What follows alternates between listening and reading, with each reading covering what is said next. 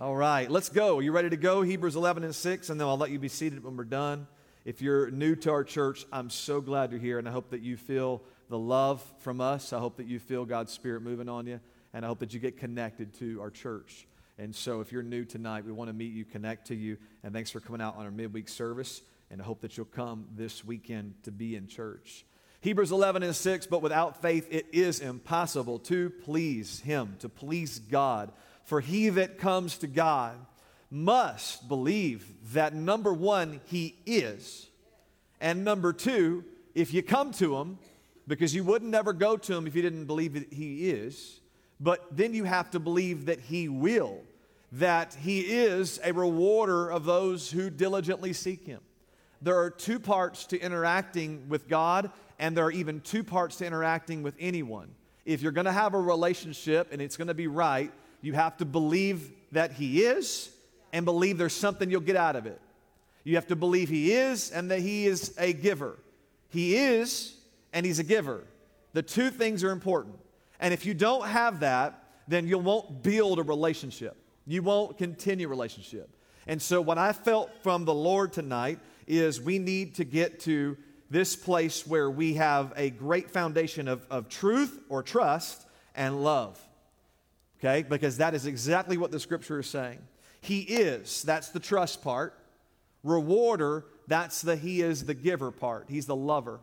So love and truth is found here. He is, that's the truth. All right? He will reward you. He's a giver. He's a lover. God loves us, and God is honest and truthful. The truth is in Him, but He loves us. Truth and love. That's the balance. That's the building blocks of the church. Everybody say truth and love. Let me give you another one. Ephesians 4 and 14, as I turn my watch noise off here. Ephesians 4 and 14, that we should no longer be children, tossed or thrown around to and fro, and carried about with every wind of doctrine. We should not be children, which means we're flaky. We're not committed. We can't keep commitments when we're children. Y'all know that. You were a child. You have children. Children make promises, and they don't keep them, right? Because they're immature. So you can't be flaky. That's what it's saying here. We should not be flaky Christians. We shouldn't be uncommitted Christians. You can't count on us. He's saying you got to grow up. That's what he's saying here. Moving around with every new doctrine, every trickery of men, always deceived, always being pulled to this or that because you're always deceived. You have no foundation. He's saying you shouldn't be that. You're getting tricked by men and cunning craftiness and deceitful plotting. But verse 15, but here's how we fix all this. But speaking the truth in love, this is what he's going to do. He said, I'm going to speak the truth to you in love, and that's going to fix it. Because when I do that, then you can grow up in all things into Him who is the head, Christ. You can grow up if we'll learn how to communicate the truth in love. But you have to do it just like that. If we're going to grow up and become an established church, there have to be a steady, healthy balance of truth speaking in love. And churches that mess up get one or the other. Churches that mess up get one, they get out of balance. They don't do both. We have to do both. Everybody say in Jesus' name. That's the word of the Lord. Let's be seated tonight. And once again, thank you for coming. Speaking the truth in love. Speaking the truth in love. Help us, God, to be able to speak the truth in love. Before we can truly help anybody, and some of this is just logical teaching tonight, there are two things that must happen, and I think you'll agree with me. Number one, the person has to trust us. They have to trust that we can help them. If you don't trust that we have something to offer, then you won't waste your time with us. You have to believe that someone can help you, or you will not invest your energy around that person. That's number one. Because you can know that you're loved, but not believe that the person that loves you can help you. Yeah. So I believe, and I'm going to talk about Omar because he's not here tonight to defend himself. I believe Omar loves me, but you will not catch me anytime trusting Omar to help me replace my engine on my truck. I love Omar, and he's got, apparently has COVID, It's so weird because people have very few symptoms, but they apparently test positive for COVID. So it's like we don't know what to do with it, but he has COVID, whatever. And he's not here tonight, but I love Brother Omar, our new staff member, our operation director. He's a great blessing to our church. But Brother Omar, as much as I love him, there are things I don't trust him to do. He's not performing heart surgery on me as much as I love Omar. No disrespect, Omar. I know you're watching online right now. At least you better be. No disrespect, my brother, but just because I don't trust you in areas doesn't mean I don't love you. I'm already preaching now, right? See, we fight. We use the word trust, we throw it around. I don't trust them. Do they love me? I don't trust. I'm like, I love you. I don't trust you. There are some things I don't think you should be trusted to do. You have to earn trust. You don't earn my love. You don't earn my love. Love is what I give. Love is who I am. But trust is something you have to earn. Y'all know I'm telling the truth, right? You don't just trust anybody to do something, do you? No. It's not offensive that I don't want Omar's help in this specific thing. Now, do I trust Omar as a person? Yes. I trust that Omar would do everything I told him to do if I was working on my truck. I just don't trust him to do it without lots of help. I don't trust him to do anything besides maybe grab a wrench, if he knew what that was. I don't know. I don't know his experience with that. All I'm saying is there are areas that your heart can be pure and you still have nothing to offer. You know what Omar would do? Omar would say, how can I help pay for it? Omar would be there as moral support, go get me some lemonade, bring it back. Omar would do stuff like that because Omar loves me, but I can't trust Omar to do some things, and that's not bad. Omar needs to learn how to change engines, and then guess what? I'll trust him. But Omar has to earn that. So remember, tonight we're talking about truth and love and the balance. We're talking about trust and relationships. So I'm going to use all these examples and parables to help teach a lesson, okay? So my point right here is love is not enough. Love is not enough, Sister Stella. Love is not enough. We need to believe or trust in the helper. You have to. Look, I'm so glad you love me as your pastor. That doesn't mean you trust me. Pastor, I just love you. No, I have to earn your trust. Y'all don't have to say amen. I'm not going to get mad at you. You can say amen if you want to. Some of you are just like, been thinking about it, but not saying amen. No, I get it, y'all. You haven't caught me at my best. My best will probably be, 65, the prime of ministry. I figured out all the bad stuff. I've learned how to do it all. Some of y'all be dead. You won't even get to experience the greatest of my ministry, but your kids might if you hang around and keep praying for me. Feel sorry for your grandkids if you're not on my side, because by the time I'm 65, I could do some really amazing things. So you can love me and not trust me, because trust takes time to prove that you can trust me. That's just the truth tonight. So, number 2, they have to trust, number 1, and number 2, have to know that you love them. 2 building blocks have to happen if you're going to have success with God or with man, in ministry or marriage. You have to prove that you love them, and you have to prove that you're trustworthy. 2 things have to happen. This is number 2. You ready? Number 2, they have to know we love them. That is necessary. Let me give you an example. A surgeon is going to cut you to help you. It's the only time you will allow someone to cut you wide open and be cool with it. There is no other time in your life where for fun, you will let someone cut you open and just be like, can I pay you for that? How about $80,000? Does that sound good? Yeah.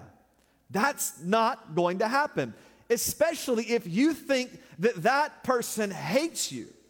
Watch this. If the surgeon that you're about to fall asleep, anesthesia came in, and the surgeon comes in, it's your next door neighbor that hates your guts, and you're about to pass out. You know what you'll say? Cancel the surgery. You know why you would do that? Because it doesn't matter how much that person may be good at their job if you don't think they love you. See how you have to have both? See, some of y'all could be like, man, Pastor, I believe I trust you. It seems like you know how to help people, but I don't even know if you love us. I can't help you now, can I? You have to have both. If you don't believe that I love you, it doesn't matter how good you think I preach. It doesn't matter how much you think that I can raise the dead or whatever else you think preachers can do. But it doesn't matter. If you don't believe I love you, then we won't be able to have interactions that are healthy. So you have to have both. Yeah, watch this. The more power a person has, the more love they have to prove. Y'all catching that? The more power a person has, the more it is on that powerful person to prove that they truly love. Because power can become abusive. The person with the most power in the room has to be the person who serves the most. This is why Jesus died for us, because he has the most power. The one with the most power has to prove he has the most love. And this is why Jesus was never, ever accused of not loving people. Think about it, y'all. Jesus was accused of doing a lot of stuff, even being like a devil, being drunk, sitting with sinners and publicans, but they never accused him of not being loving. And let them never accuse us of not being loving. They may hate us for our truth. They may hate us for our stance, but people should never be able to say with a clean conscience that they believe we don't love them. We've got to convince people first and foremost that we love them. Nothing else matters. If you don't prove that you love somebody, it don't matter how good you can preach or sing or Bible study or dance across the aisles or pray or talk in tongues. You've got to prove to people that you love them. This is what the Bible says, husbands, love your wives. Because if you're a powerful man, you're commanded to love your wife. Everybody listening tonight? I need everybody listening tonight. The Lord gave me a word for you tonight. I want to help you tonight. Husbands, love your wives. You know why? Because the only way to power over her is to love her more. So you have to connect love into it. You cannot power over someone if you're not willing to love them more. The only way to earn the right to be in charge is to love somebody more than they love you. And that's why the Bible says, husbands, you're the head of the wife. Therefore, you have to love her. It's okay to be powerful and have authority. It's okay. But the problem that gets out of balance is that when you don't love them and they don't feel the love, they don't respect you. And this is why every man, please hear me right now, you can get away with telling your wife it's time to go to church and she won't get mad at you if you love her. You can tell her she's spending too much money if you love her. You can tell her she's gossiping too much at AFC and she'll listen to you because you love her. You can tell her she's not right if you'll love her. But if you don't love her, she don't care what you say. Am I preaching good tonight? No? Okay. So husbands, you're commanded to love your wives. And as ministers, with our power and authority, we have to love people. We have to, okay? We must. If you want to be in ministry, you've got to first prove that you love people. We can work on the trust issues later, but you've got to prove you love people. Because if you love people, you will become trustworthy. You will. You'll do whatever it takes to earn someone's trust if you love them. So step one, we've got to make sure people know that they love them. And then, of course, we have to add in that trust factor. You have to have both. Let me keep going. You can trust somebody and not be convinced that they love you. Why would someone help you and not care for you? Because you're thinking, well, if someone helps me, they must love me. Did you know you can be helped by someone, served by someone, and that someone doesn't even love you? Yeah, have you ever gone out to eat? Hi, how can I take your order? They're smiling. They're so happy to see you, aren't they? They just love y'all so much, don't they? They make $2.50 an hour, and they work at a junk job, and they hate it, but yet they just love you, don't they? You know what they want out of you? Money. You see how you thought they liked you, but maybe they don't like you. Maybe as soon as they turn around, they go, oh. Have you ever seen them do that before?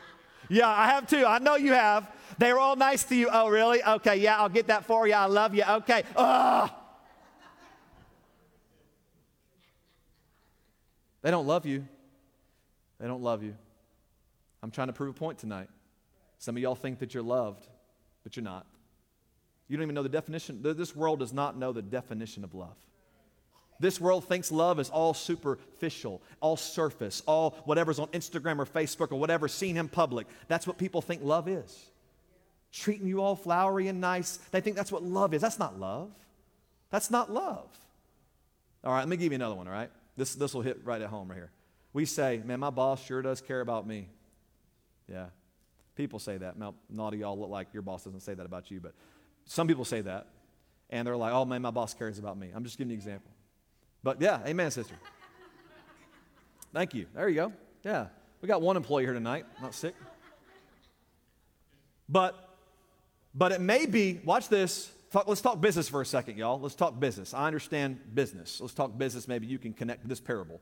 It may be that your boss treats you really good, because if he treats you really good, you'll work really good. And guess what happens if you work really good? Your boss makes more money. Am I right? Yeah. Everybody at Chick-fil-A is so nice. Guess who gets the raise when everybody at Chick-fil-A is so nice? The owner of Chick-fil-A. Yeah, he gets a bigger yacht when everybody says, my pleasure. I'm telling y'all, the hard work that those people do in the sun saying, my pleasure, they may get a 50-cent an hour raise every now and then. But guess what? When they're doing a great job, guess who gets most of the money? The people in charge. Do you think that everyone in the world just loves everyone in the world? We know better. Do you know why they treat people so good? Because if they treat you good and create a good working environment, you'll work better and they'll make more money. They don't love you. They're just using you most of the time. And they're treating you good because you're scratching their back. They'll scratch yours. Is that love? No, it's not love. It's not love because the motivation has all to do with how much of an asset you are. And you don't know someone's really loving you until you become a liability. You ready for this one? While we were yet sinners, Christ died for us. While we were a liability to the company, Christ died for us. While we had nothing to offer the business, He still gave His life for us. Not knowing if we'd ever serve Him at all, He still served us. He loved us when we were unlovable. He loved us when we had nothing to give. True love is not proven until you've become a liability for someone. You don't know you're loved until you've made someone mad. You don't know your marriage is going to make it until you've had the fight, the big one, the one where it almost broke everything, the battle of the century, the battle of the ages. And in that moment, you reached the mountaintop of offense, and that's when you questioned everything in your marriage. You know why? Because in that moment, you felt like, I've been good to you, and you're going to do this to me? Do you know what's happening in that moment? In that moment, your spouse has become a liability, and you've got to choose whether or not you truly love them. You don't know you love someone until they become a liability. You don't really know you love someone until you're putting everything in and you're getting nothing out of it. That's the definition of love. You truly pass the love test when you are around someone investing in them, but they're never investing back into you. And until you've experienced that, you have not proven that you love somebody. And that's why relationships must have bad seasons so that we know that they love us.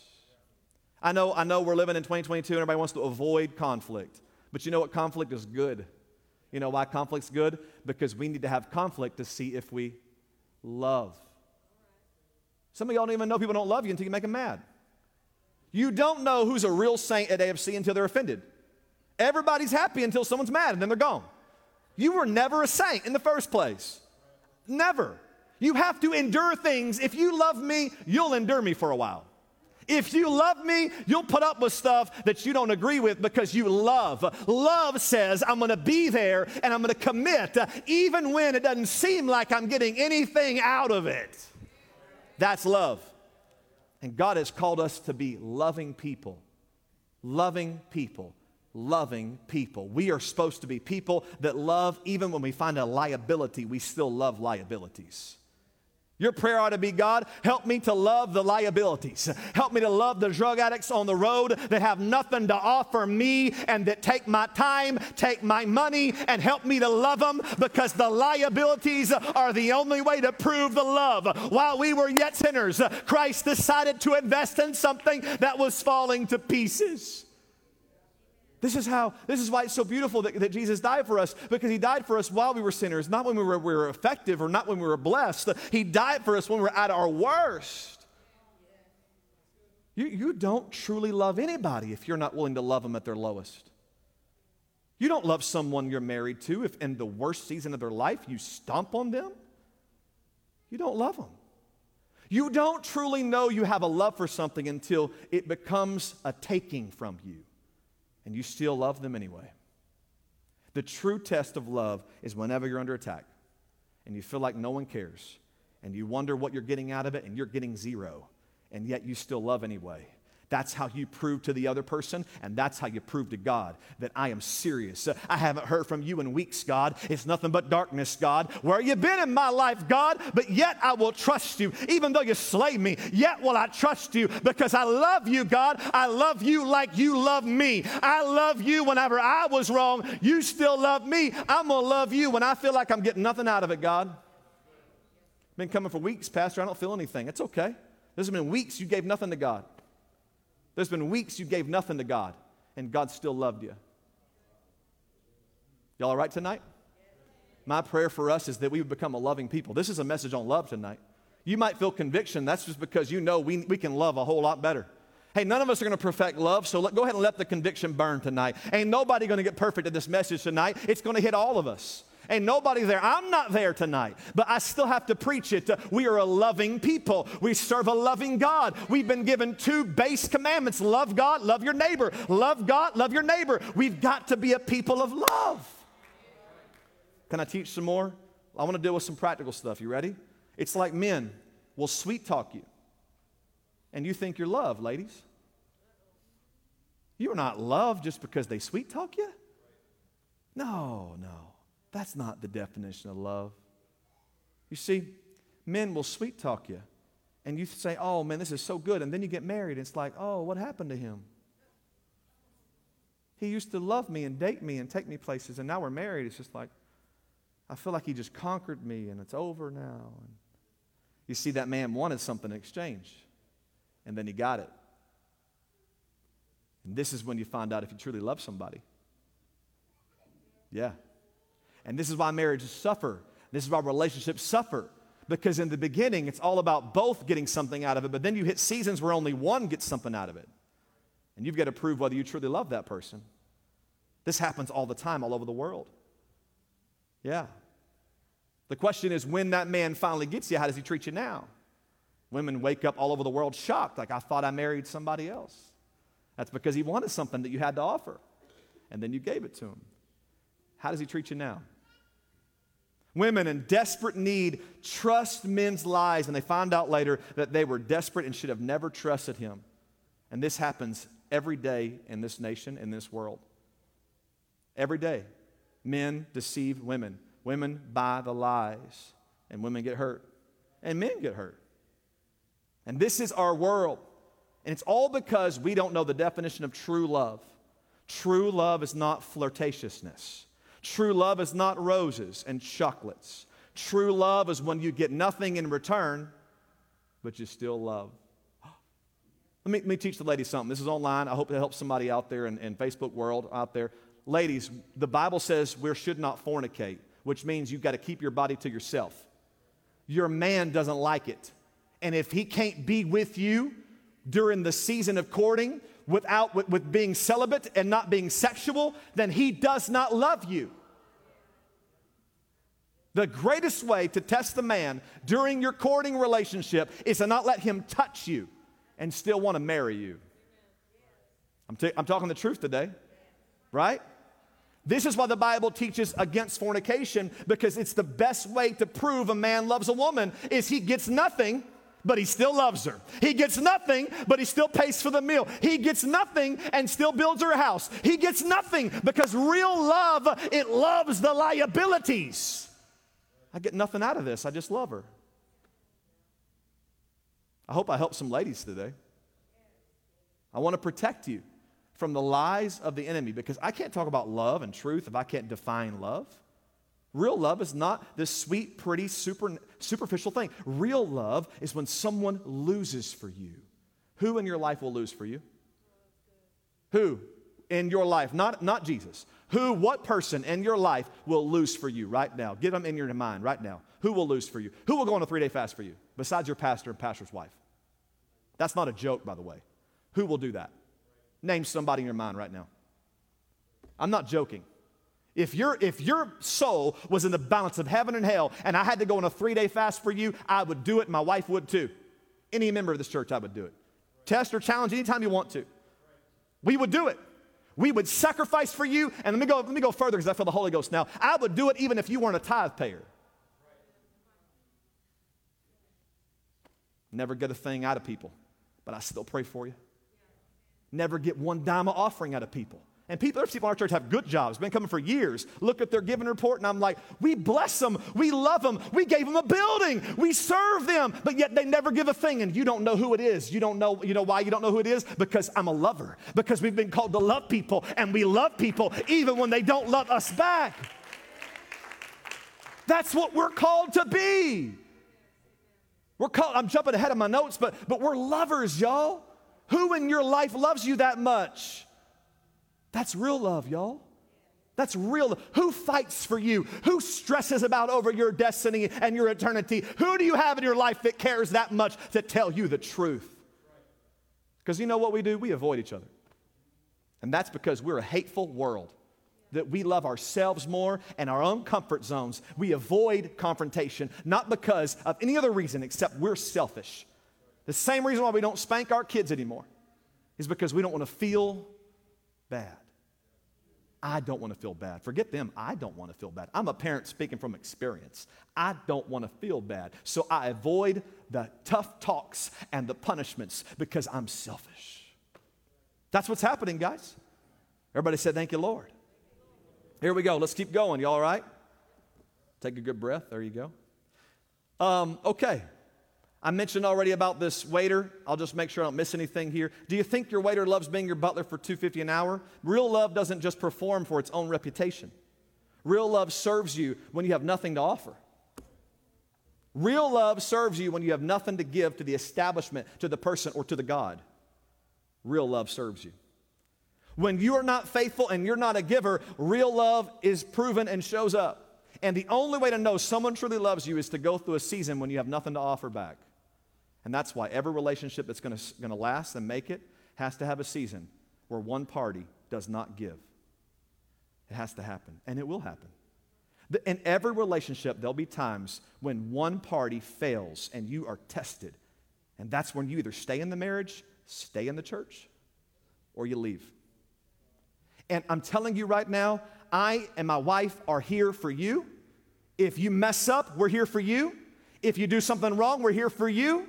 Because that's love. But we've all got to become lovers, not just the pastor and leadership team of the church. You have to be a lover to go to heaven. You've got to love us and love people the same way we love people, or you'll be lost. The love of the Father is not in you if you don't have love for people. Yeah. Every relationship has to overcome the mountain of offense, this mountain where you give and get nothing in return for a season. It's a make or break moment for you, and you've got to pass the test. I can be hurt and love them back. I can be cheated on and love them back. I can receive no compliments and love them back. I can dress all pretty for him, and he doesn't say anything, but I still love him. He never gives to me. He works all the time. He never gives me what I need, but I love him. Men, wake up. If your wife is loving you through all your issues, you need to be thankful for a good wife. Thank God for good women. Is anybody thankful for good, holy women that they love their husbands even when their husbands are not right, when they're not leading spiritually? They still love them anyway. They still cook the meal anyway. They still pray for them anyway. Thank God for holy, powerful women of God. We wouldn't make it for them. Isn't that right, Brother Jason? We wouldn't make it without our wives. And I want to encourage you ladies out there today, be a strong, powerful spiritual woman no matter what he does. Yeah. Because if he's under attack, he needs your help. So be strong. Get a prayer life. Get in the Word and love Him even if you're getting nothing in return. Because that's the love of God. It's deeper than your relationship with that man. It's the love of God. Yeah. Thank you, Jesus. Thank you, Lord, for the Word tonight. I got to keep going, y'all. We're digging this out tonight. As Christians, we're called to serve and love when we are talked about and hurt. We're still supposed to love people. The goal is to not simply endure the abuse, but to love people out of abusing us. Y'all, love changes people. Am I right? Love changes. Maybe where you're at, you say, love hasn't changed anything for me, but it does change people. Maybe your situation is one of two things. You're not truly loving correctly, which means it won't work. Or number two, it just hasn't happened yet. You got to keep grinding it out. Got to keep doing it. We've got to have love, but especially whenever we're hurt and we're talked about and we're abused. Because the goal of us loving is not so that we can just keep getting hurt. The goal is to love them to where their hearts get soft. And they say, why am I hurting someone so loving? Every man, every woman, every relationship, there has to be a party that says, you have done me wrong, but I'm still here for you. Because if you will love people, this is what happens. If you will love people, you open up a door to speak the truth. You know the reason why we can't be honest with people is because nobody thinks we love them. That's kind of where this is heading tonight. The Lord wanted me to tell you that if you can't convince people that you love them, it doesn't matter how much you got going for you. Your ability, your power, your anointing, if you can't prove to your spouse, to your friend, to your neighbor, to Jesus, you've got to prove that you love. It's amazing what you can say to God when you know that you love Him. You can be like Abraham, a friend of God, who says, God, spare the city. God's like, I made my mind up. He's like, but what if you find someone righteous? What if you find 50 righteous? Will you spare? He said, sure, I'll spare the city. Look at a man talking to God, changing his mind. How do you speak honest to God? Love God. I feel the Holy Ghost tonight, y'all. How do you get real in your prayer life? How do you tell something to God? How do you get through and be honest with your feelings? Love God enough to speak the truth to God. The reason we can't be honest with people is because there's no love between us. Just while I'm talking, just be open tonight because God is trying to speak to us tonight. He gave me a word for you. I'm talking miraculously. Right before I walked in here, He gave me a word for you. Everything. This is not premeditated 8 days of study. This is tonight right before church. God gave it to me. I've already had this in my heart for weeks, but I haven't gotten down and done this. God is speaking to us tonight. And somebody online, God's speaking to you tonight. This is so important we catch this. When we love people that hurt us, we purchase the ability to be honest with them and it be received for once. But Pastor, I'm right. Doesn't matter. It doesn't matter, y'all. It doesn't matter how smart you are. It doesn't matter how good you are. It doesn't matter what you've got to offer somebody. It doesn't matter. If you can't convince them that you love them, it doesn't matter. Stop trying to talk them into it. Just start to serve them. Start to serve them like Jesus would. Y'all, we are so smart, yet we're all fighting all the time. I'm talking about as a culture, as a world. We know everything, and yet we can't get along. You know why? Because we tell each other everything, and we don't love each other. You know what you ought to do? You ought to do this, blah, blah, blah. You ought to fix this. You ought to get rid of that. You ought to get holy. We do that. We preach, we pick, but we don't love. And so we kill our honesty because we haven't given love to people. We haven't purchased the ability to be honest with people.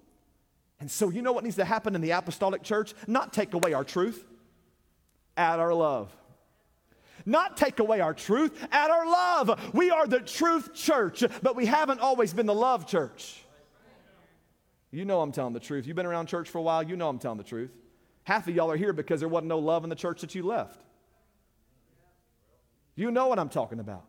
We've got the truth, but it doesn't work on the world, and that's why there's so many empty pews tonight, because we got the truth, but we don't love people.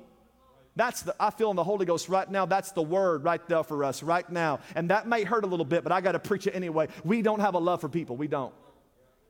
We don't have a love for God or people like we should. And tonight we've got to catch this revelation. We don't love people, we love ourselves. And that's why our truth has been squashed. You know, everybody's trying to find more truth, but it's not been a truth problem. Wow, I'm telling you, I'm in the Holy Ghost right now. I'm not trying to brag on myself. I'm telling you, I'm trying to convince you. I'm speaking in the Holy Ghost right now. The reason why we're getting new doctrines in the last days is because they thought we were lacking something. But we were never lacking truth. We were lacking love.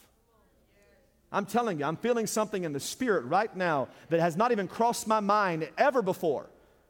But there has been a complete shift in the apostolic Pentecostal movement, and we're all saying maybe there's something wrong with our truth. But I come to tell you prophetically tonight, I have a word from God for us right now and probably beyond us tonight that there never has been a problem with our truth. The problem has been with our love, and we think there's something wrong with our truth. And we keep going to the Bible, looking at the Word again, wondering if our doctrine's correct, but we never did get the doctrine of love down. I hope it bears witness with your spirit tonight. I hope some of you have been in church a while. Can you raise your hand? You've been in church a while. You feel me tonight? Anybody been in church a while? You testify right now that I'm telling the truth and the Holy Ghost right now. We have the greatest truth. We've got the revelation of Jesus and the oneness, all of the salvation. But the reason why we lack and question our truth is because we don't love. Oh, God, help us. God, help our generation. God, help the young preachers. Help the pastors. God, help us realize we've got the truth. Don't go change your truth. Change your love. God, help us and deliver us. Thank you, Jesus. Help us, God. In Jesus' name. Think of it from the pastoral perspective for just a moment as a parable. My wife and I welcome guests. We love them for months, many times before they ever get right and they ever begin to become part of us. That's the way every church works. At least that's the way it should work. The majority of people that we love that come to our church never come back. The majority of people we invest into never come back. The majority of the people that we bring to the altar, we sweat and cry and pray to deliver them from their issues, will say thank you and never come back. And we do it again the next week. How much rejection can you take? Or like, I don't like rejection. This is my job to be rejected. It was Jesus's. You know, rejection is required. Man, I'm feeling something. So rejection is required if you have love. If you cannot take rejection, then you do not have love. Because love puts you out there and makes you vulnerable. Love gets hurt and comes back out here on Wednesday and says, but I've had people not respect my ministry. Do it again. There's somebody out there that needs it. But what about wasting time? No. It's about loving them. It's not about what they do for you. It's not about how they respond to you. It's about how you respond to me. You've got to go love them. You've got to be my mind and my heart and my hands. Don't worry about their response. Just go preach again. But they don't listen. But they left after I prayed for them. It doesn't matter. Your job is to love them. If I'm your pastor and I'm supposed to be your example, then would you learn from it? I reach out to people and pray for people that never receive it, and I do it again. And I get nothing from it. I've lost time I could have spent on someone else, and I do it again and again and again because I love them. It's the definition of love, doing things for liabilities that never give anything in return, and there's no guarantee they ever will. That's love. This is my view tonight. I hope it helps you see how you should be. We don't call that time a waste. We call it love. Around 30% of our attenders don't help our church spiritually or even financially, but we still love them. And you don't know the difference of who gives and who doesn't, and I like it that way. Because you should never know who among us is not supporting. You know why? Because we treat everybody the same. Doesn't matter. We love you anyway. Y'all, for the past 5 years, 3 years, I've had to look at the giving roll and know how many times I've prayed for people, loved people, and how many times they've said, y'all deal with it on your own at AFC. And yet I get up here and I pray for them again. And they come to the front and I get the oil and I say, I love you, I'm here for you. They give nothing. The gas money I spend to go or do whatever, they give nothing. My point is this, that's called love. This is what God's calling you to do. If we're going to reach this city, you've got to be willing to invest in somebody who may never invest back into you. You cannot calculate whether they will give or whether they won't give. Forget all of that. Don't even think about it. Don't even put it in your mind. Just love people and serve people and preach and teach, and it's okay. That's God's problem, not mine. That's God's problem. Pastoral perspective. See, y'all never see this perspective. What job would you do and invest and invest and invest and never get anything back? You wouldn't do it. You'd go crazy, would you? You wouldn't work a job that didn't pay you back. That's called ministry, y'all. That's what we're called to do. Every person we invest in is by faith, because we may spend time and time and time, they may leave. We can't get that time back. It's called love, y'all. And what we're doing at AFC, God wants you to do. God wants you to move time out of your schedule where you get nothing back. God wants you to move time out of your calendar where you're not always getting something all the time. Well, I got to work because I get something. What about not getting anything this week? What about finding someone that's a liability? That's the love of God.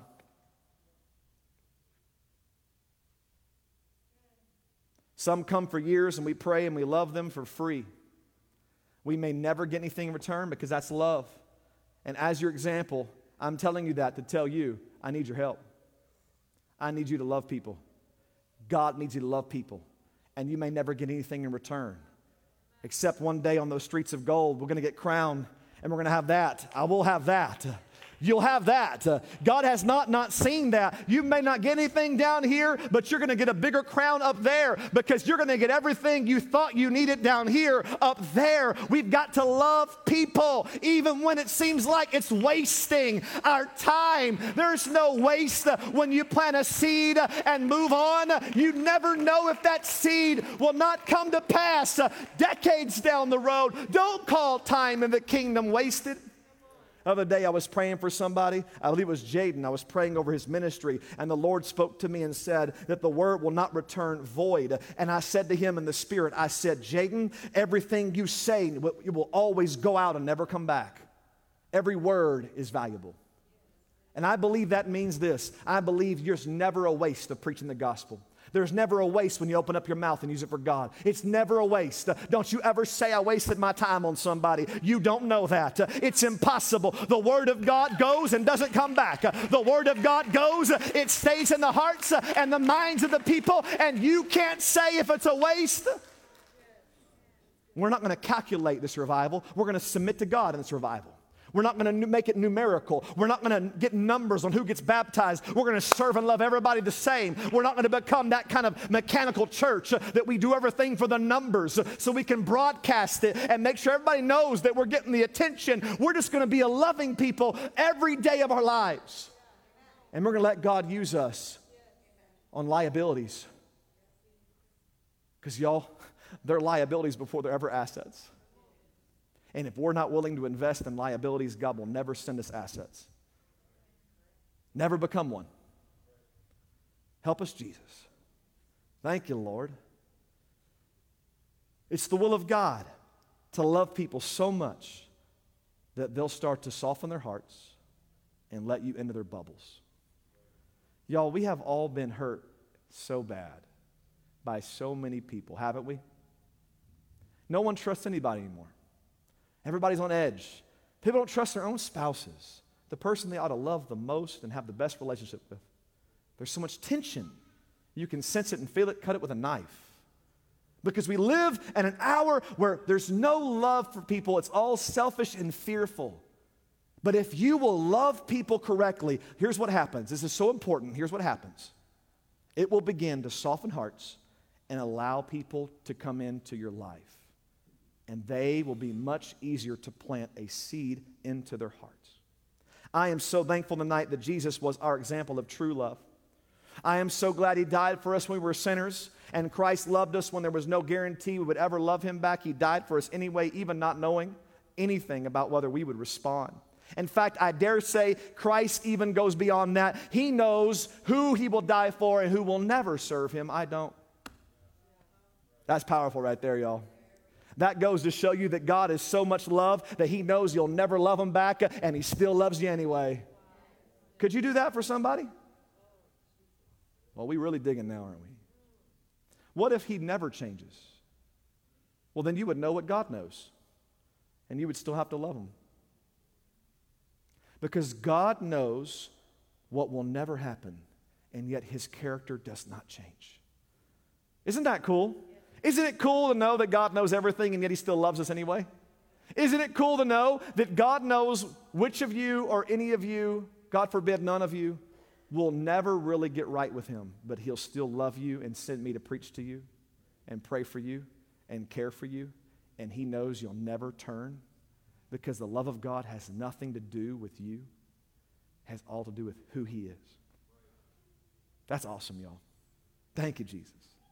Jesus did not give out the commandments first. He said this to his disciples. He said, follow me.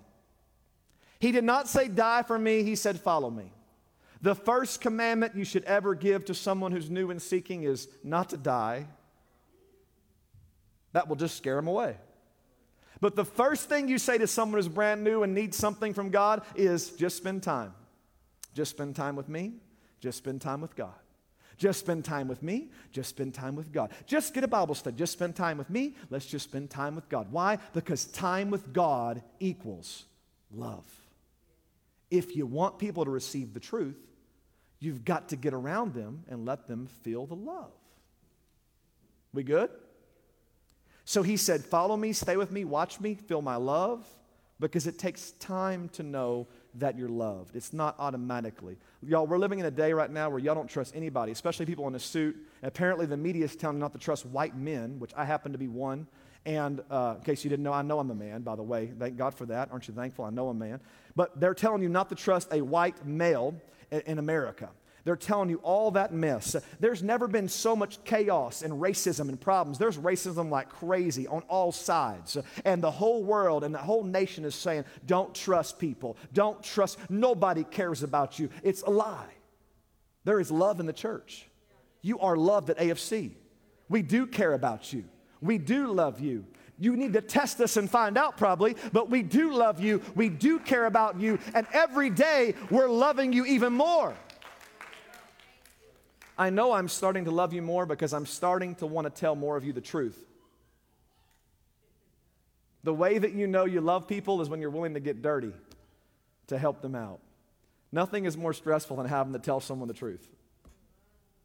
And that's why we avoid it. We like, go, God, please, I don't want to talk to them. Please just fix it for me. I don't want to talk to them. And God's like, do you love them? And I'm like, yes, Lord, of course. He's like, go talk to them. This goes two ways, by the way. I love you, I talk to you, you love me, you talk to me, right? I know for a long time there was a big gap between the pulpit and the pew, but that's not biblical. I know for a long time your pastor back in the day told you that you're nothing like me, but we're all supposed to be Christians. I have a different gift, that's the only difference. I have a different role in the church, but we're all Christians. We all love the same. You do not get to love me less, and I have to love you more. That's not how ministry works. We all have to love each other the same. And the only way to truly love people is to spend time with people. You know who loves my wife and I the most? People who hang out with us the most. Lorena, do y'all love us? We spend a lot of time with y'all. You know, I would be scared if Lorena and Omar didn't love us because they hang out with us so much. That would say a lot about us. But I'm not worried about someone who doesn't like us because they never hang out with us, because they don't know us. The people that you truly want to look to judge if someone's great are the people closest to someone, not people furthest. But pastor, who loves you guys? Who's for you guys? The people that are closest to us are the ones that know us the best. And the people that know you the best are the ones you want to listen to. Not the ones that never go to church. Not the ones that never pray. Not the ones who are barely around. Why would you listen to someone like that? And why would you make your mind up about anybody if you're not spending time with them first? See, the point I'm using with us in the church is you've got to give time to people before you love them. That's why Jesus said, just spend time with me. Some of y'all ain't never spent time with people, and yet you're mad at them all the time. You never hang out, but you've already prejudged them. You boxed them up and said, I ain't never going to hang out with that person. I don't like them. How much have you hung out with them? Oh, and by the way, people change. especially over the 10-year feud you've had. You've given them plenty of time to change. Give people a chance. Go love them again. Let's be a loving people. Let's spend time. That's my point right now, is you can't say that you don't love someone and they don't love you if you don't spend time together. Here's my challenge. Go eat with them one time and then tell me if you don't love them anymore. Because 9 times out of 10, you don't even hang out before you judge them. You're distant, you barely come to church, you barely ever talk, and then you say, I think I have a problem with that person. That's because you never hang out with them. We can't do that, y'all. We're wiser than that. Love takes time. I said I was going to be short, but they took the clock off the screen, so I don't know what time it is. It's not my fault. It must be the will of God tonight. But I can't look right here, all right? Tell the truth. I got a computer in front of me. Let me go through a few more here. We judge quickly. We don't trust people we don't give time to. We judge quickly, which is not wise or godly. We avoid people we don't trust or believe love us. We stay away, we disconnect, we try to go the other direction because we don't want to have any interaction because we're scared. And by the way you approach somebody, it sets the tone for the environment. When you approach somebody scared, they're scared. Like, it could have gone good, but when you walk up and you're like, oh, I'm nervous. Are you going to punch me? I'm like, I wasn't. I might now. I didn't plan on it. Should I punch you? It's like you create the environment. But you know what's crazy about faith? You walk up on someone and say, I believe it's going to be okay. I go, well, good, me too. But you know what we do? We live in such fear and such hate. We don't love people that you can sense it when people walk up. It's like, oh, this is going to be bad. Why can't we sense something and go, it's going to be good? I love you. I'm for you. You're for me. God's with us. Let's talk and be happy. But you know, we don't do that. We have a preconceived idea because of our past that it's about to go the way it used to. And that's called fear, not faith. We are the people of God, y'all. This is not who we are. We're a loving people. We're a faithful people. God help us because we don't trust people and we don't give them time. We keep the conversations real casual, real quick. Instead of dealing with the roots in our hearts, we don't feel safe to talk about the truth around people. No matter how great somebody is, you can't know it if you don't invest time and you open up. And that goes for God and for man. You got to spend time in prayer to know your God. You got to spend time in His Word to know your God. You've got to spend time to fall in love. If you are not willing to invest time, you'll never have trust or love with that person. You know, the reason why I'm preaching so much about people missing church is because I get 2 services with y'all to find out if you can trust me with your soul to go to heaven. 2 a week.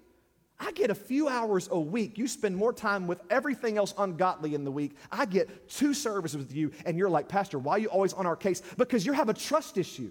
Because you've been burned by men of God and you don't have a trust for me. You need to spend time with us. You need to clear your calendar and go eat with us. You got to fix and heal what's wrong so you can get right with God, get right with the pastor, and make sure you make it to heaven. But that means you've got to take time. I'm willing to take the time for anybody to make sure that there's trust. But you have to also. Our church recently went through a pastoral transition. Here's my closing tonight. We're done. They say it takes 5 years to become everybody's pastor. Tonight is very relative. If I were 65, I wouldn't be preaching about this because that's not the season that we would be in. This is the season that we're in.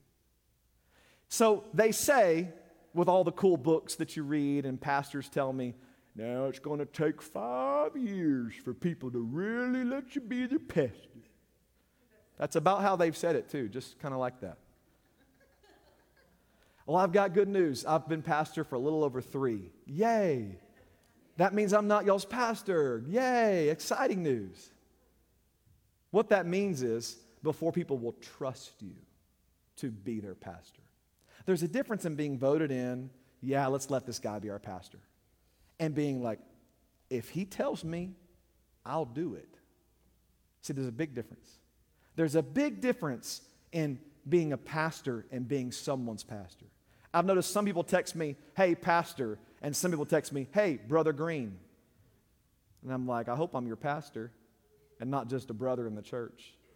But what I'm finding is it's true. It takes time for people to get to know you before they truly trust you. And that's not a bad thing. That's just what they're trying to tell us. It takes time. So I've been here 3 years, pastoring, 5 years total. In that 3 years during my pastorate, I suffered a neck injury. I've had to leave state 8 times since I've been the pastor in 3 years. Leave my kids, fly out there, go through horrible pain while I don't know what's happening at home. During COVID, mind you, for the last 3 years, what a ride it's been. After 7 months of becoming a pastor, COVID hits. I have a neck injury. I've got total body symptoms. I've got enough energy to do everything miserably. That's what I got. I'm fighting COVID. I'm brand new at pastoring. Everybody in our church is brand new, by the way. Fun fact for you, AFC has been turning over its membership for the past 5 years. When I came here, there was about a 50% growth. What that means is, when I came here, half of you weren't here probably. About half of our church is brand new in 5 years, and half of them have come from churches that they were abused from, and here we are trying to have a party. Brand new pastor, hurt saints, marriage is busted, COVID going on, pastor's busted. It's just a miracle we even have a church at all. Breast cancer, thank you. I'm not even talking about your problems. Thank you. That adds to the narrative. Thank you. Breast cancer. All during the first 3 years. And on top of that, they say, if everything's perfect, it takes 5 years before you're really people's pastor. That's just the facts, y'all. I forgot to add. Bishop, since he's stepped down, has had health problem after health problem after health problem, and that's not normal. Usually your bishop's there, right there, cheerleading you on every service, healthy as he can be, ready to go, but our bishop's been under spiritual attack for his body for the past 3 years. Heart surgery, back problems, pain, and even right now they're trying to figure out what's going on in his body. The odds have been stacked against us at AFC from day one. The devil's tried everything he can to destroy it. The devil has tried everything he can. The odds have been stacked against us. It's the facts, it's the truth. And yet my wife and I can't even count the victories we have seen in 5 years.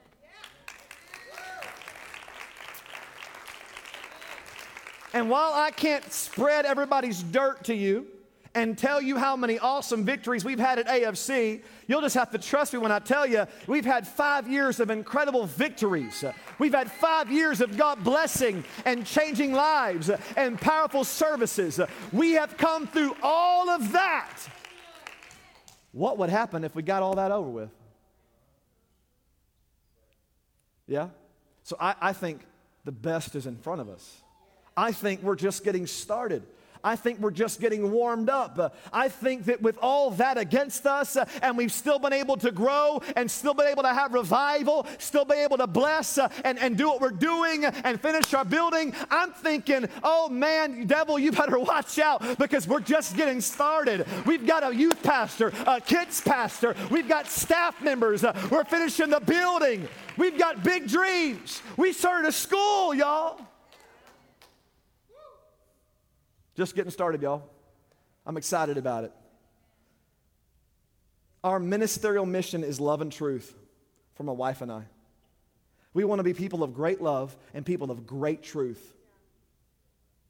People need to know that we love them, and that means we have to give to people who do not give back to us. And the only way to know that we love you is to have a conflict with us. Because everything's all rosy and good. You're there, you love us, we love you, until all of a sudden something happens. And this is where, in the past 3 years, I've seen people just lose their mind. Because we don't know we love each other until we've had a problem. In your marriage, with God, any relationship. If you don't go through a problem, you don't know you love. So your day may not have happened yet to where you've had a challenge, but it will come eventually. And you've got to pass that test. And I'm telling you as a commitment, I will pass that test for you. I pray to God you pass that test for me and for others in the church. Because this is not about me. This is about my story and my example. But listen, I want you to know I love you, but love's not enough. We have to work to prove that we're trustworthy, my wife and I. That we know how to help people get out of their issues. That we can help your marriage issues because we've helped our marriage issues. We're trustworthy. How can I trust the Greens to get out of my marriage? Because we've openly told you we've worked on ours. Yet I still have couples in the church not meeting with us for counseling. What a waste of a pastor who has gone through it, overcome it, and yet people still hide. And usually it's the men. Because the women are ready. They tell my wife. But the men are quiet. It's not the will of God for the women to want the revival. It's the will of God for the men to want the revival. And if you don't want it, God will send more. But I hope it's you tonight. I hope it's those already here tonight. There's no sense in starting over when you're already here and you want to do right. But God's calling the men tonight to say, I want to trust the ministry, and I want to believe that God sent you here and that I can trust you. So I tell you openly, and I confess openly, that you can win as a male. You can win and lead your family and be right with God and raise your kids right, because we understand. And God wants to use us to help you. That's why you're at AFC with your marriage problem. We're helping a lot of younger people right now.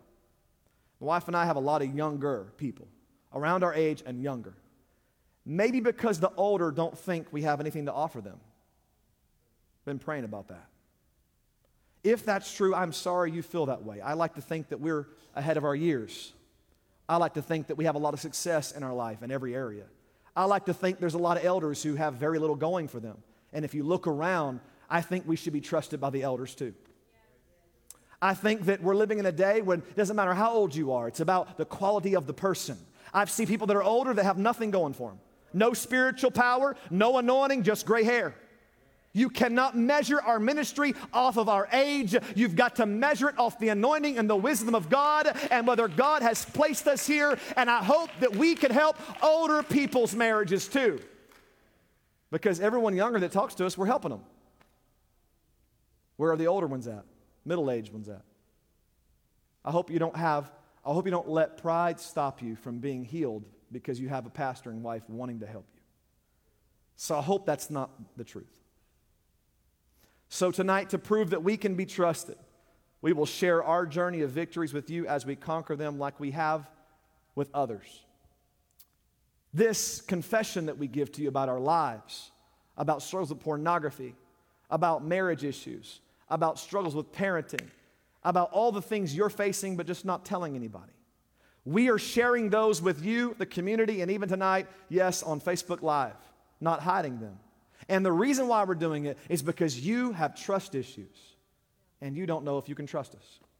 And the only way to heal is for us to be vulnerable and open. We have to be the ones to take the hit so that you can trust ministry, men, all of that again, even women, pastors' wives. You have to be willing to hear that from us as we open up so that you can say, they're different, they care, they're telling about their story, they've conquered, so we can get help. And guess what happens when you do that? You got people like Sister Lorena. Did y'all hear her testimony last night? I thank God that she said that Pastor preached a message a while back that sparked something in me to be able to go and confess. And she's doing really well. Do you know why she's doing well and Brother Omar's doing really well? Because they've connected close to us. They believe we love them. You're not going to catch them talking trash about us because we spend time together, because we've opened up, because we're doing it the God way. And you can have it too. You can have it with each other. You can have it with us. This city can have it. We are here for everybody. And so our commitment is we want to be a church and a ministry of love and truth. The last thing I want to tell you is about a guy I met today. I was at the church. A lot's going on. Electrical, this, that. It's a lot. We're preparing to leave. Getting my van is messed up. Trying to get in the shop, get it fixed, all that, getting ready for the road. And I'm at the church. I got electricians here. And our cleaning lady, she said, oh, there's a guy here. So I ran out to see who it was. And I've been down this road many times. Somebody pulls up on property asking for money. Another day in Del Valley. And so he begins his pitch as I stood out on the front porch of the church out here on the side porch, and I could tell right off the bat what he wanted, and I just beat him to the punch. I said, "You're here for money, aren't you?" He said, "Yes." I said, "We get that a lot." I figured it was probably financial. He gave me a spiel of what was wrong. I have done this so much, and normally what I do is I'm the nice pastor. I'm the, "Well, bless the Lord, brother. What's going on?" "Really? Well, I'm so sorry. We don't have a fund set up for that," or whatever. Or, "Okay, here you go." I'm just the real, I'm trying to make sure he feels my love and all that.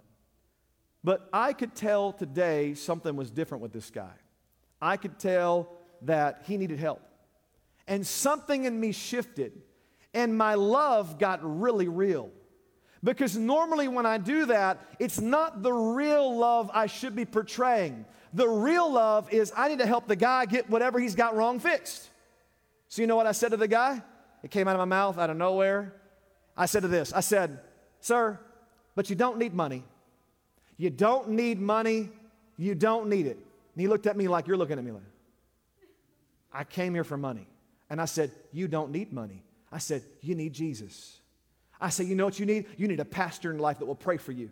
You need a church family that will be there for you." He said, I'm living out of my car. I don't have nowhere to live." I said, "That's because you don't have a church and don't have a pastor and don't have the truth." I said, "You know what? Your life can change if you'll give your life to Jesus. You can get everything that you need."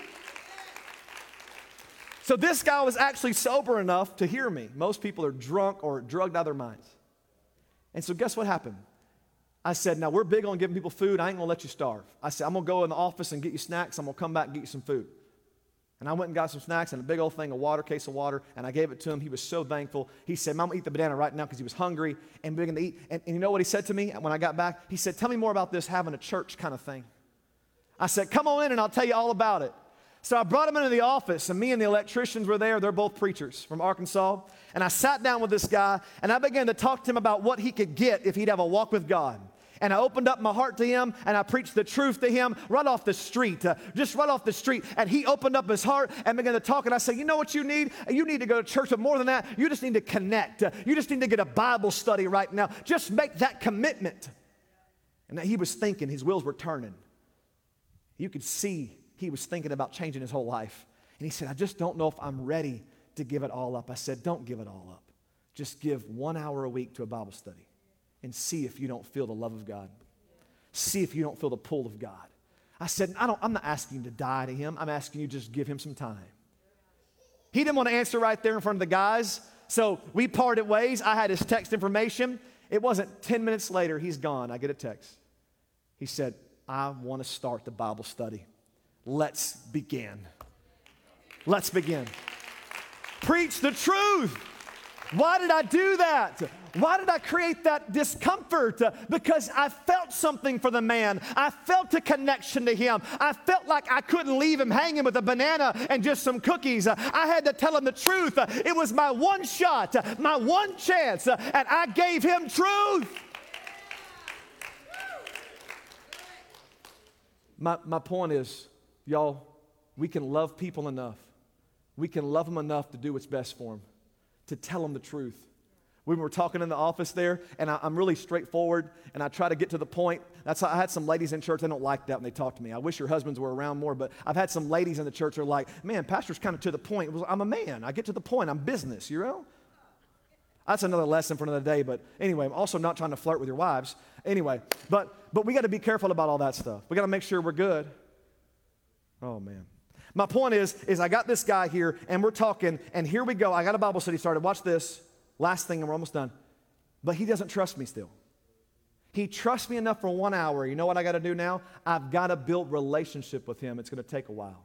But over time, he's going to feel the love of God. Oh, I was talking about being straightforward. Yeah, that's what got me on that tangent.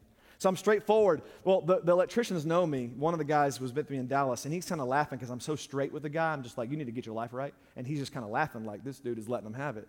And I kind of picked up on it, and I said, "As you figured out by now, I'm very straightforward. I'm very to the point." He started laughing. He said, "Yeah, I picked up on that." I said, "But don't you like the fact that I am not playing with you right now? I'm telling you the truth." And he smiled and said, "Yes, sir." He said, I can tell you're being honest with me. And then my buddy popped up and said, he is telling you the truth. He is not playing games with you. You see how you think people would reject you for being honest. But they want it, y'all. They want it. People want you to love them enough to hurt them sometimes. That's ministry, y'all. We cannot lie. We cannot sugarcoat. We've got to be honest and real. We've got to, y'all. We've got to. That's the only way to change this world and have revival is to love people enough to say stuff that makes us uncomfortable. There you go. Yeah. Let's stand. Thank you, Jesus. Just from now on, I'm never going to say it's quick or I'm going to be done fast or anything. It just makes a liar out of me. What meeting should you have that is so hard to have because you're afraid of it being uncomfortable for you, not them? I don't want to talk to her tonight. I don't want to get with my wife and have prayer tonight. It'll be awkward for me. No. I'm willing to take that because I love them so much. That's love. Pastor, I love you and your wife so much. I want to get with y'all. I love you guys. I don't understand everything. I'm still trying to work on my trust with y'all. I've been hurt. So can we hang out and develop a relationship? Because others love you. I want to feel what they feel. Absolutely. Let's meet. Let's do it. Brother across the church, sister, I don't like you. You look at me funny. Can we hang out? Maybe you're cool. Here's what I've learned about relationships. If they're friends with other people, they can be friends with you. If they were complete devils, they'd have no friends except other devils. If they have a friend at all, they are friendly. You just got to get to know them. Isn't that right, brother? You're a friendly guy. I know you are. Yeah. All right, let's lift our hands. I'm going to let you go. Thank you, Jesus. Lord, we love you. Oh, God, I hope this helps someone tonight in the name of Jesus. I hope tonight somebody's heard. I know it's Wednesday. I've really tried, God, to dig in tonight and not hold back tonight because I love these people that you have given to me, Lord, to pastor. God, to help you, Lord. I thank you, God, for giving us the honor of letting us be here to open our voices, God, to break the deceitfulness, to break the yoke off of the end times, God. I pray right now a breaking in scales to follow off the eyes of the people of God who don't trust and don't know who loves them. I pray that they may know that we love them at AFC, that we will love them at AFC, that we are there for them as brothers and sisters, as a pastor and pastor's wife. We love them. I pray they will feel it tonight. They're telling me the truth. They're going to be real with me, and that's because they care. They don't care about themselves. They care about me. They're willing to be uncomfortable for me. Thank you, God, for the word tonight. Thank you, God, for speaking to us. Thank you for digging deep inside and giving us truth and love tonight. In Jesus' name, I thank you, God, for your help. In Jesus' name, thank you, Lord. You're good to us, God. I hope it helps you, church family. I hope that you know that we care about you. And if you'll just give us about 2 more years, maybe we'll become your pastor. And we want to be your pastor. And I'm telling you, can I say something before you leave? You're all cool? I'm going to just open my heart. Can I thank you for being with us for 3 years through all the hell we've been through? We have been through hell. And we smile through it and we keep preaching, but we have been through hell. And I'm thanking you so much for not just leaving us, and ditching us and saying they're young and it's too tough. Thank you so much from our hearts for being here with us. And you're special to us, especially the remnant, those of you who hang with us, those of you who are at every service. It means so much that you are faithful because we have come through so much and God has blessed us, but thank you very much for being faithful people, and we will never forget it. It means so much to us that you have stuck beside us. All right, I got to stop. You're dismissed in Jesus' name. We love you. If you need anything or want love from us, please reach out and tell us. Please tell us, I don't feel the love. I don't trust you. That doesn't offend us. We can work on that. We can fix that, y'all. I promise you. In Jesus' name, you're dismissed.